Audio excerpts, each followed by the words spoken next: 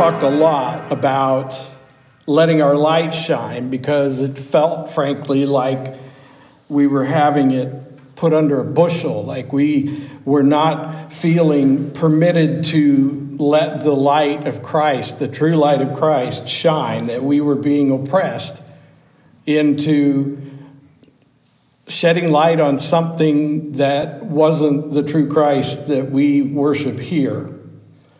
We drew upon his words for inspiration, and we heard what he said when he said that you are the salt of the earth. But if salt loses its taste, how shall its saltiness be restored? It is no longer good for anything except to be thrown out and trampled under people's feet. You are the light of the world. A city set on a hill cannot be hidden. Nor do people light a lamp and put it under a basket, but on a stand. And it gives light to all the house. In the same way, let your light shine before others. Now listen to this part. So that they may see your good works and give glory to your Father in heaven. So that they may see your good works and give glory to the Father in heaven. Let's keep that in mind. Jesus equates letting your light shine with good works that glorify God the Father. But sadly, a lot of Christians get that right and they get it wrong all at the same time. You see, a lot of people do good works. They give money. They do good deeds, but to what end? Is it entirely about giving glory to God the Father in heaven, or is there some other motivation? That's what we have to be honest about today. We've heard about making room. We've heard about submission and surrender, and none of those things expresses personal gain. Personal reward. Christ describes the difference then between what I would call benevolence and discipleship a little bit later in this gospel reading. So let's take a look at that for a second as we look at Matthew now from Matthew 5, verses 38 to 48. Here's what Jesus says about discipleship. You've heard that it was said, an eye for an eye and a tooth for a tooth, but I say to you, do not resist the one who is evil. But if anyone slaps you on the right cheek, turn to him the other also. And if anyone would sue you and take your tunic, let him have your cloak as well. And if anyone forces you to go a mile, go with him 2 miles. Give to the one who begs from you, and do not refuse the one who would borrow from you. You see what Jesus is saying there? It is better than to surrender your self-will, to surrender your pride, and give more than what is expected, more than what is demanded. And to do it not for the sake of a person or someone else, but for Christ's sake. You would say, why would I go the extra mile for this person who's demanded the mile from me in the first place? But that's not the question. The question is, why wouldn't I go the extra mile? Because Christ told me to. See, if you're looking at a person with whom you have some sort of relationship or antagonism or something like that, and they demand something of you that they don't really deserve from you, then you miss the point, because the reason for the extra mile, the reason for turning the other cheek, the reason is because Christ asks you to. So now that you've heard how much money we've raised in the last year and used to contribute to mission and outreach around our community and around the world, you can see how God provides for that purpose. And we praise him and thank him for it. We will continue to support the organizations and the missions that we already have. But I want to encourage us, even urge us, to add a new element to our second mile giving that for many of us hasn't even gone the first mile. Because it comes down to our lives, not just our money. It comes down to ourselves more than our money. See, once you realize that your life was one way, and now it's completely different, and the thing that made the difference was Jesus, you're on track for real discipleship. That's when you recognize that you don't do what you do for your own sake, you do it for his sake. You do it because it honors and pleases him. And it doesn't matter who you do it to or how you help another person as much as why. Your motivation is the main thing. Going the second mile, doing the extra thing, taking a little bit more than the person across the way is entitled to. It's all about saying, I do this because it pleases my Lord. And it really takes away their power over you. People will oppress you for a variety of reasons, but when you surrender to Christ and they realize that this has nothing to do with them, it completely robs them of their power over you. You can't win against the power of Christ in the heart of a Christian believer. So this new year has marked a really new era in the life of Shiloh Church. I know the change has been so constant over the last few years, and I know it's made you uncomfortable at times, and yet it is through your acceptance of the change and your willingness to grow and change too that you are honoring Christ. Your willingness to submit to what his Spirit is doing all around us is an act of surrender and submission that glorifies Christ. Your willingness to trust a few people to make decisions and choices and believe that if they are dishonoring God in some way, then God will take care of it. That's an act of faith. And so I commend you for that faith. But when it comes right down to it, every day, living your Christian life, there's nothing that says he gets us quite like the way that Jesus meets you where you are.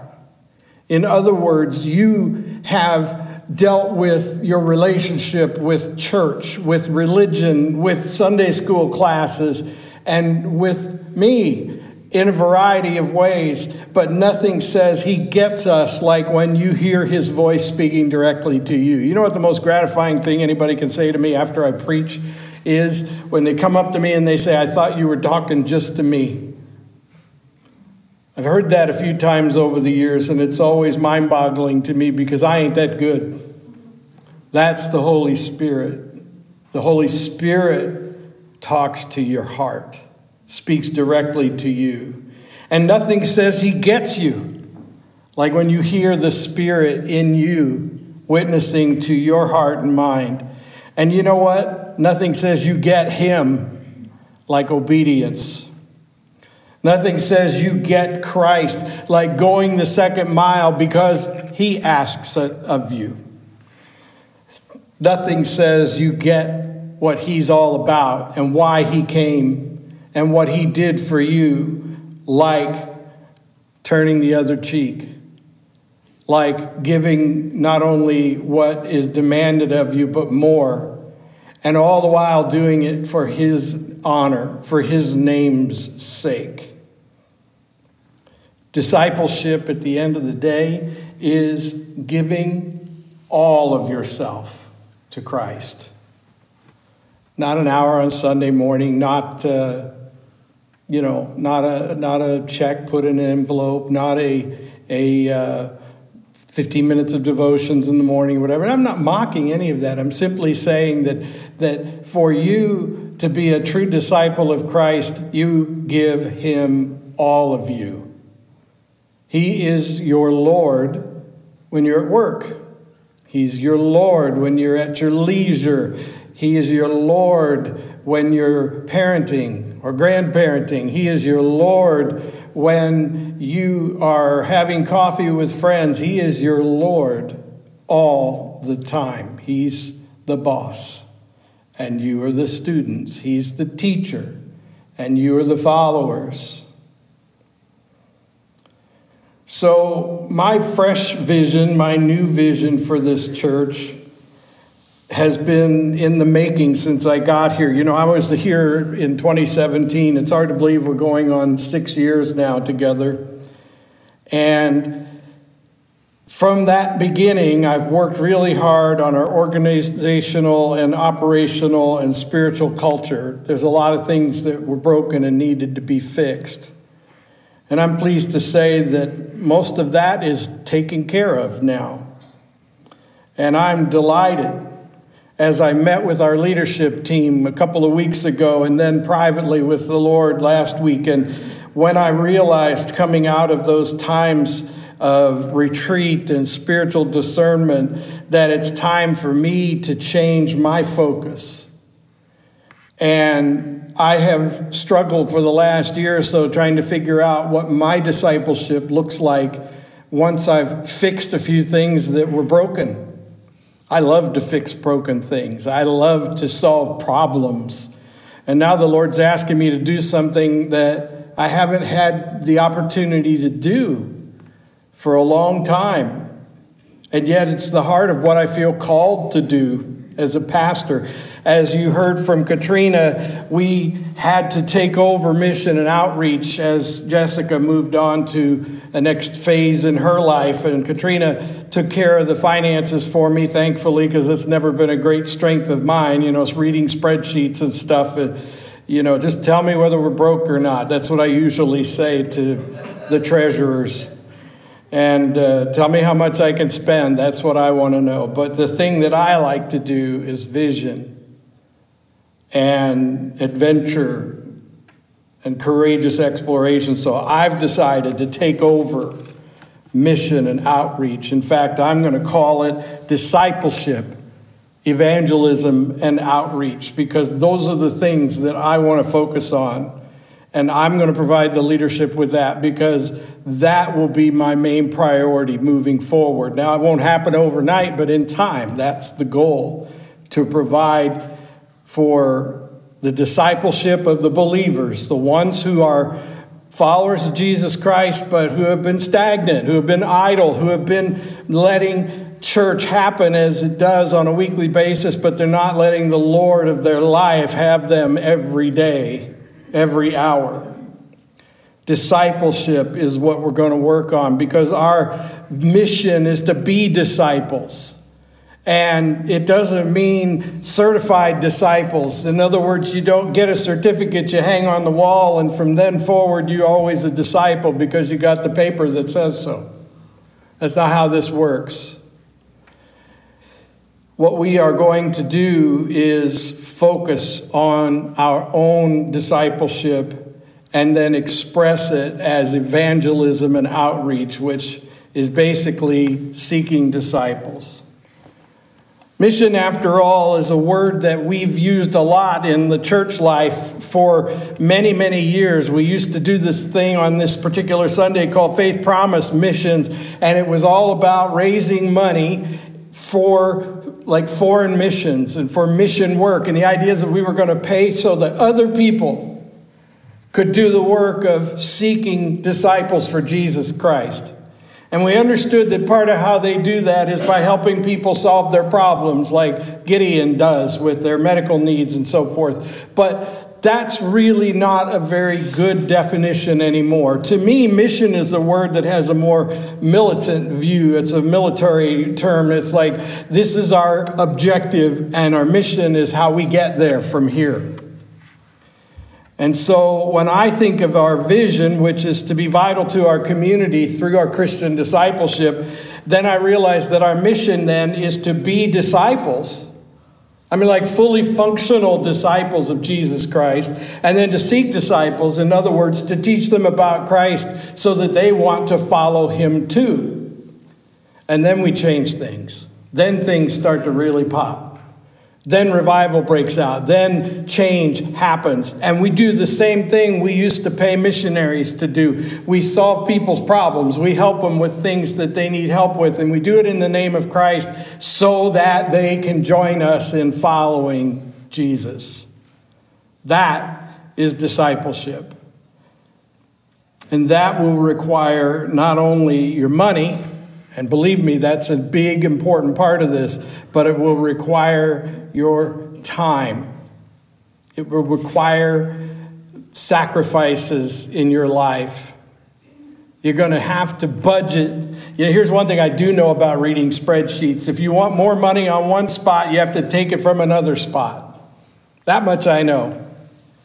And so I'm telling you that if you're going to be a disciple of Jesus Christ, it's going to cost you something. It's going to have to come from one place in order to fill another place. And so I want you to hear clearly that we will ask you to make a commitment to second mile giving, but even more than that, we're asking you to make a commitment to second mile living, discipleship.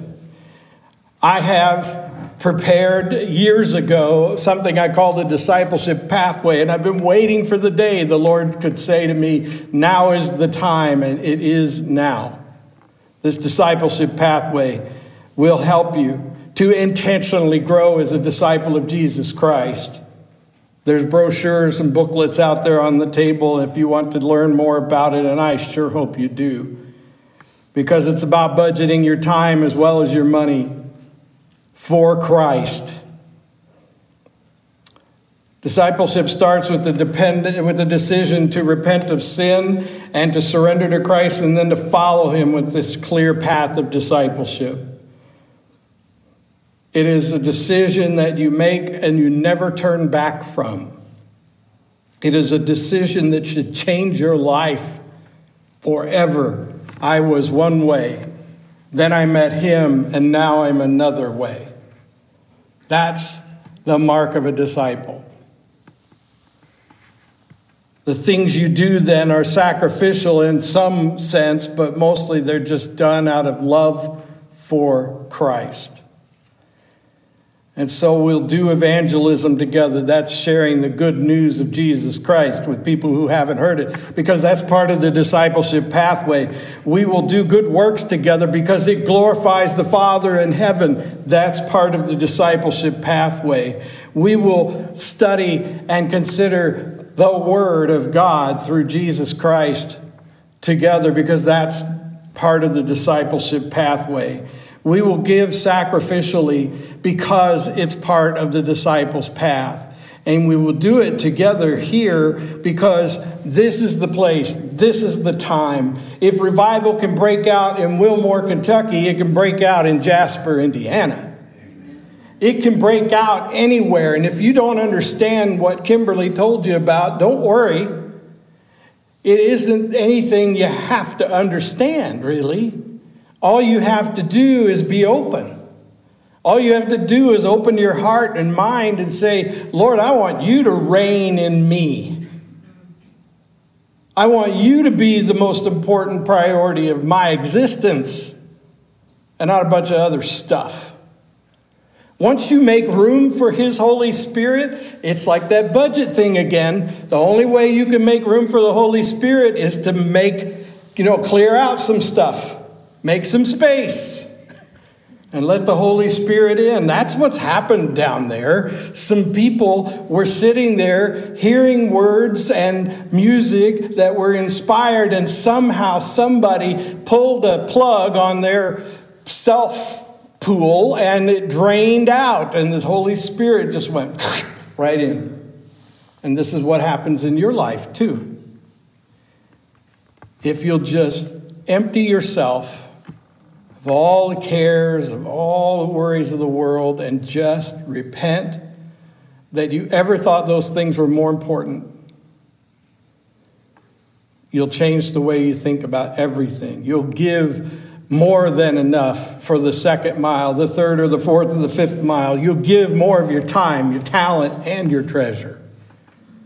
So you've heard a lot today, and we still have a little more to do together as we go to the Lord's table. But for now, I'd ask you to just think and pray, Lord, what are you asking of me today? What do you want from me today? What is so big in my life that it's separating me from you? You know, what is the thing that's blocking the two of us from having the kind of intimacy that I know I need? Ask him that now.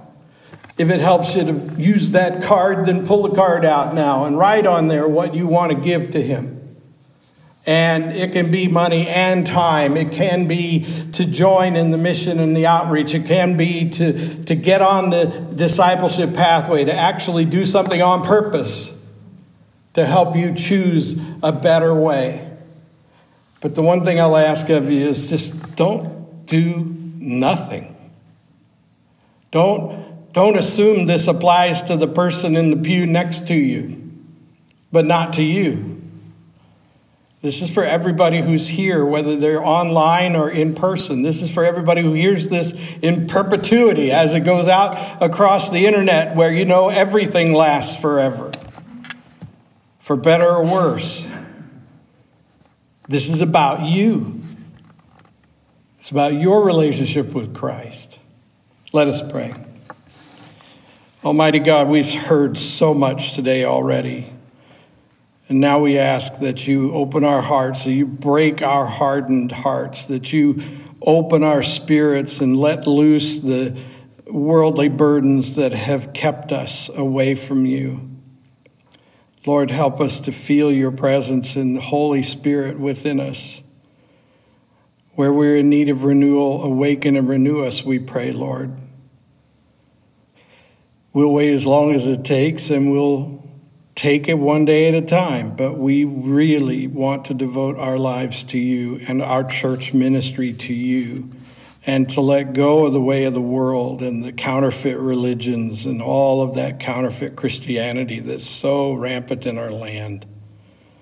Lord, let us be your true disciples.